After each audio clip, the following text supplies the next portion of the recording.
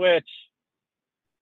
Hey friends, welcome to another episode of Sketchy Ideas, the live video counterpoint podcast where Michael and I illustrate, debate concepts surrounding leadership, business, personal development, health, movies, you name it. We talk about it, why it's important, how to help you get better. And we want to make sure you think twice before implementing that brand new thing you just found on the internet. Hi, I am Brad James. And I am Michael Rambola. And I am live from my car today because it's been a wonderful week. But before we dive into our topic, which we're going to take, if you were watching last week's episode, we're diving into now taking how you take that gut decision making and build in understanding of data and value of data and how to add value to your data in order to help you make those gut decisions. But before we do that, a word from our sponsors. Over to you, Michael. For business owners responsible for the success of their organization, Spirity offers the one application-driven business transformation system that aligns everything that you're doing in your organization to the things that really produce value. There's a lot of things that feel good. We want to make sure that you're doing the things that really are good for you and your business. How do we figure out what those things are? Let us show you how. The Spirity Business Transformation System gives you insight into the data that will validate those gut decisions and tell you whether you're magic or the data is. One way or another, we're going to help you get to a better outcome. Reach out to us at spirity.com for more information. And just remember that when you're running a business, you don't have to do it all by yourself. I've learned that firsthand, dealing with some issues in this last week. You can rely on others, especially my close friend over at Cream City Marketing. Aaron has been phenomenal this week in the looking into the flames of chaos and helping me make sure that all the business stuff is moving forward. So if you're one of those people running a business and you're struggling to figure out marketing and some of the tools around the tactics to make stuff happen, and you're having trouble organizing it, or you're in a jam, do me a favor. Get in touch with Aaron over at Cream City Marketing at aaron@creamcitymarketing.com. All right, with that, here we go. Let's dive in. All right. So last week, Michael, you and I really talked a lot about gut check decisions and how it works, why gut check decisions are important. Yep. But at the same point in time, understanding that our gut is far from perfect. Yeah. Do you want to give us a little bit of a recap so then we can frame it for our audience this week? Absolutely. So remember, folks, when we talk about gut decisions, what we're really talking about is operating from your intuition. And your intuition operates from pattern recognition.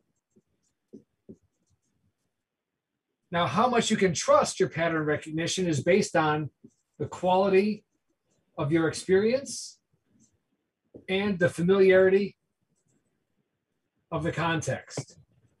If you are operating in a familiar context and you have good quality experience in that context, then your ability to recognize the patterns of that context and apply them to the new situation is high. If, however, one of those other two things is not true, or if you delusionally believe it's true and it's not, you're putting your decision outcomes at risk. Why does this matter? Because there are a lot of things that look like positive patterns. We call them vanity metrics. They feel good, they look good, but are they good? See also most bad habits, right? It feels good.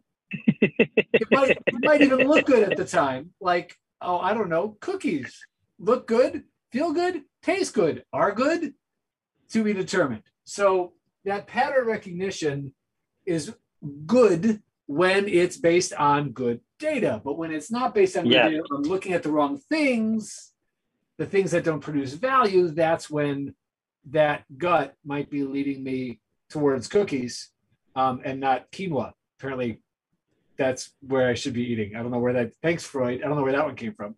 Cookies or quinoa?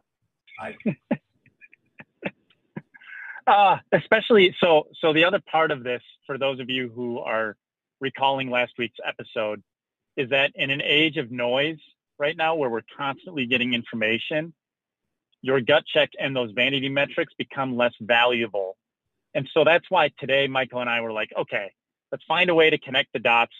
There are ways to simplify and measure the value of your data. Okay. Here's a little backstory. I want to share this with you. In a previous endeavor, I ran a financial services practice. What that meant is that you were basically driving the activity on dials, reaches, and sets were the start of the activity. And then if you just ran that, you would get to a point. But the thing is at some point, the value of the dials, reaches, and sets towards the next set of stats, which we were tracking, which was the type of meeting, how many referrals we were getting, et cetera, like all of those other metrics that went along with it, added the layer of value to that initial activity metrics or the vanity metrics that Michael's talking about. So when we look at vanity metrics, we're not saying vanity metrics are bad. Vanity metrics are what give you your initial activity that allows you to begin tracking the rank or the wealth or the value of that activity. So for example, if you're trying to build a marketing campaign and you're looking at likes, loves, follows, those types of things, those are great, but you have to measure the quality then of each of those things. So that's where then you begin to measure engagement, responses back and forth, interactions, and then tying it to follow-up activity, which tends to be great. Did they message us and did we start a conversation? So without losing everybody on that stuff, I want to make sure that we can understand that there are two layers to this initially, and the third layer that we start getting into is the conversion layer. So in sales, we look at activity of dials, reaches, and sets. Then we layer in the activity of fact finder, closes, referrals, meals. And then the third piece is then you're going to generate amount of revenue or conversion metric on the back end. So when we're looking at data, we have to look at each of these three layers of data to give us actually if our initial activity and vanity metrics are providing and driving to the conversion data that we're looking for. So whenever anybody's saying and talking about data and why it's so important, yes, the vanity is important because that's your showing up to the game. So when Michael and I talked about this and setting this up, we used the game of baseball. Do you remember that conversation, Michael? Very well. I thought it was excellent. Let's go there. So if you're a sports fan like I am, and I'm a Cubs fan, so if we look at things like Moneyball or what Theo Epstein did with the Cubs, for all of you Brewers fans out there, you also had a brilliant individual build your data platform for you to monitor your talent. They're all running off of data. If you follow the basic Moneyball concept, they were saying, okay, this archaic data of batting average was archaic because it was essentially saying every time I get up to bat, if I didn't get a hit and that average was low, I was not a good player in terms of offense. So the whole Moneyball concept is I don't care about their batting average. I care about if they get on base and have a good at bat. So getting on base can be done one of three ways. You can get a hit, which gives you your batting average. You can take a walk, which means they pitched you 4 balls, which means you added up pitches on the pitcher's end, or you could get hit by a pitch, right? Which is the least preferred of the items. And then on top of that, they said, great, on base percentage is good. The next layer the next metric we need to look at is also then slugging percentage. Slugging percentage being what is the likelihood of me getting on base, but on base in a scoring position, which means second or third base or a home run. So they were looking at those types of things rather than looking at just straight getting on base, because runs and RBIs are really the conversion metric that we're talking about here. So you have to look at all of the data you're monitoring inside of your company in a way that you're looking at each layer, the initial activity of getting out up to bat, then the type of at bat that you have, which then gets you on base, and then the level of where that on base gets you. Is it to first base, second base, third base, or home? All of those things come into play. So that's where we're at with this whole thing. So, Michael. Yeah. All right. Let me pull it back and translate. So what I'm hearing is batting average is an easy number. Everybody can, almost anybody could calculate that. It's a very simple metric. It's very obvious and intuitive. I can calculate it at the individual level very easily, because it's what did that individual do in their individual performance this time, plus and averaging out the other times, right? Yes. That's basic batting average, but it's only telling me one part of this whole story. And just whether or not I got on base doesn't tell me whether or not I got a point. I crossed that home plate, which is like, did I get likes and loves? Did I get deals and reaches and sets? Yeah. Are you closing any money out of it? Meh. Correct. Let's pretend that I have a 66% batting average. That means 2 out of 3 at bats, I end up on a base. That's awesome. Then you're in the Hall of Fame. Let's go 1 out of 3. That's a realistic number. I know, but let me make a point. I'm in the Hall of Fame for my batting average, but guess if I never cross home plate, that's a problem. Yep. That's a problem. Am I a value add player if all I do is get on base and then prevent anybody else from getting on base after me, or anybody else crossing home plate after me? If I never cross home plate, that means I'm a bottleneck for everybody behind me, no matter what my batting average is, right? Yep. That's a problem. Yep. So you can't look at these metrics in isolation.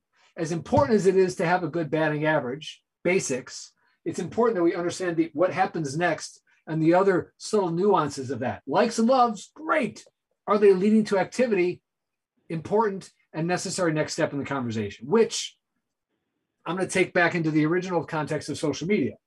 Okay, we've heard the term influencer. I don't love the term, especially don't love it because it's actually totally misapplied. Okay, the idea of an influencer comes from before influencers were a thing. It was asking this question: whether or not you have followers and likes and loves and all that, are people taking action based on your content? And that was a metric that, once we realized was a totally different conversation from likes and loves, actually gave rise to the concept of being influential. And then somebody co-opted that into being an influencer, and now an influencer has nothing to do with value, has everything to do with vanity. Personal opinion. Because anybody can call themselves an influencer when they have a big following, but I want to know, if I'm going to spend my ad dollars with you or have you sponsor my thing, are people actually doing anything as a result of your endorsement? If not, you've got a great batting average, but you're not getting me any scores across home plate. And that's not a good use of my budget, whether it's marketing or salary. Yep, exactly. I think so. So if we look at it from a different standpoint, and I want to do this for all of you who are not trying to be influencers out there, even though if you're awesome like Michael, he's growing a huge following on his social media. You should all go follow him on Instagram. Nobody does anything with it, but hey, it's there. At Michael Spirity, right? That's your Instagram handle. Yep. Yeah. Go follow him at Michael Spirity, and then you can make him an influencer. Maybe he'll rep your next clothing line for you, or cool hats. But if you're a small business owner, here's where I'm going with this. Social media data, it's all great. A lot of you who are doing sales are not evaluating the level of your activity in sales the right way. It's true. Okay. So you've got listed there, Michael. Can you just walk through that for me? Yeah, I did dials, reaches, sets. Then you talked about fact finders, referrals, and all those other things, which is getting us into qualifications, conversions, and closes. That kind of idea. Like tier one. So when we basic high level. Right. Yep. So when we look at dials, reaches, and sets, the big thing that I want to make sure people understand is dials, reaches, and sets are you getting up to base, but that doesn't necessarily mean they're going to translate into fact finders, closing meetings, meals, and referrals, which gives you a point total. So we take those types of meetings and tie them to a point total that fits your business, so that every week you're hitting a certain amount of specific activity that is tied to a point total. So you need both. You need to show up which is that dials, reaches, and sets for the next week. But then your sales activity values are built on the type of meetings that you're having, the referrals you're getting. And the goal is, depending on the amount of activity you need to build your business, then we begin to average out and figure out what is the point total you need. So, for example, in the financial services practice, we were shooting for a point total of 25 to 35 points. And in a different business right now, I'm looking at significantly less points. It's closer to 15 points. But the thing is that out of that 15 points means I'm actually growing a scaling business and can scale a sales team around it. So now everybody is trying to get those points around that 15 points. And that's what leads to the next level, which is the conversions aspect of things. Because you've already identified that that's the points needed to get successfully to the next step. Yes. Yes. So it's like checkpoints. Like I'm picturing, what was it? Oh man, there was this video game that we all used to love playing, at least back in, I think it was Argen, where it was the first time you actually could like do a sit down driving game. And it was all about, you had to hit the checkpoint. If you could get across the checkpoint by the time the time ran up, you got to run the next leg of the race. It was all about the checkpoint. And if you missed one checkpoint, your whole race was over. Like Racing USA or something. I'm going to blank on the name, but I remember the checkpoint concept. And the whole point was, if you're not fast enough to this point, you're never going to be fast enough to get to the next point. If you're not at least this many at-bats, how are you ever going to get on base? If you're not getting on base, how are you going to score? If you're not getting this many dials, reaches, and sets, you'll never get tier 2 and you'll never get to tier 3. Yeah. So let's also take this to another area of the business. For a lot of you out there, I know one of the challenging things is looking at the basic level of data, and the quality of that data is looking at your profit and loss or cash flow statements or those types of details. Okay. And I bring this up because it's easy to focus on that initial activity, but really what you need to focus on and be aware of is your profit and loss sheets, your cash flow statements. Those are your conversions. Yep. So if you're trying to understand those pieces, some of the things I tell people to look at first, forget assets, liabilities. Let's regulate it down to a language that everybody understands. Look at how much money is coming in every week. Look at how much money is going out every week. If you do those things, you can begin to work backwards to figure out what those other numbers need to be. The reason you need these 3 layers of numbers, though, is to be able to understand exactly the activity, how many times you need to get up to bat in order to generate that amount of revenue each week so that you are making money. Right. So from a why standpoint, all right, everybody has some sort of overhead, whether you believe it or not. And sometimes you're not understanding that. So that's step 1. And I'm bringing this up because we're going to have somebody very special with us at the Sketchy Soiree coming up at the end of the month, so that you are going through a workshop to begin to figure out how some of that stuff works, what it looks like, how it all makes sense. For those of you who are maybe a little bit at the next level, we're also going to do a short workshop on CRMs and sales activity for you and how to tie that into your conversion metrics so that you better understand what those details all mean for you. At the end of the day, data is extremely important, and it is almost more important right now in a world of gut check data, making those gut check decisions. But you need the data to measure how well your gut is working, which goes back to how we calibrate our gut from last week. Exactly right. So if we're looking at all of these details and we understand that at the root of any business, you have money coming in and money going out, you can begin to measure those details. You just have to begin to learn as a skill over time what each of those different things mean and how to make it worthwhile for you. Right. And I think that's important because at the very least, whatever data you're collecting, well, okay, let me actually, I'm putting a caveat on my statement before I even finish it. Sometimes you're going to be collecting data that you don't know what to do with yet. But I guarantee you, if you don't collect it, once you figure out you needed it, it's too late to go back and get it. Yes. So always is. And if you try to go back and get it, odds are you're not going to know where to find it or what it even means, because it's not going to make any sense to you. And when you do go back and get it, you're going to go, I'm going to throw it out anyway. Yep. So when in doubt, collect more data. I was working with one of my clients yesterday. They were looking at their ticketing system. They do IT work, and they're not capturing right now open time and close times of each individual ticket. They're just of each step on the ticket. They're just capturing the overall ticket. Well, that data is something, but it's not everything. And until they turn on the other two data points to capture, they won't have enough captured data to do anything with. So capturing it, before, even if you don't think it's going to be a valuable piece of data later, capture it as you're creating it. And then you'll have that data later when and if you need to do something with it. But if you don't capture it in the moment, that data might just be lost. And basically you're operating at that point. So when in doubt, capture more data, even if you don't know what to do with it yet. And that's going to take me to another point, which is something I kind of hit upon yesterday. Your gut, back to our calibrating your gut, which Brad just alluded to. Calibrating your gut is also about reducing something that we've nicknamed the delusion gap. There's a gap between reality and your perception of it. We've nicknamed it the delusion gap. How do you close and here's why this matters. You're going to make a decision from your perception, because it's all you can do. You're going to make a decision based on how you perceive the situation in the world. You can't make a decision from reality because there's no way for you to know all of it. The question is, how close is your perception to reality? Size of said gap, delusion gap.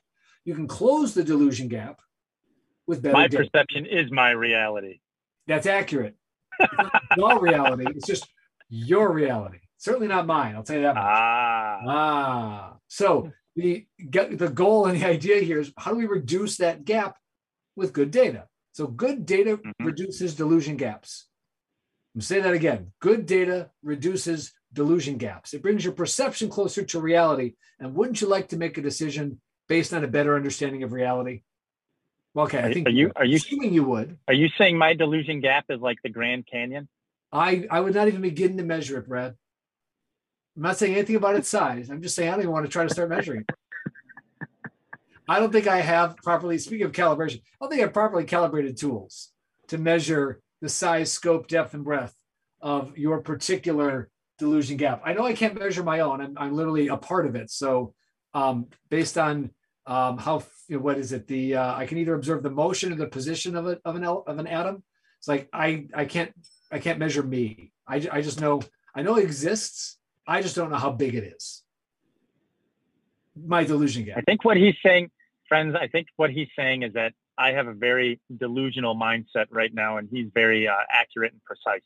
I would in other words, say that. He's trying to use rationalization and science to try and explain away that for some reason he thinks I'm crazy. It's okay. I would never use that word. I am not properly credentialed to use right. that.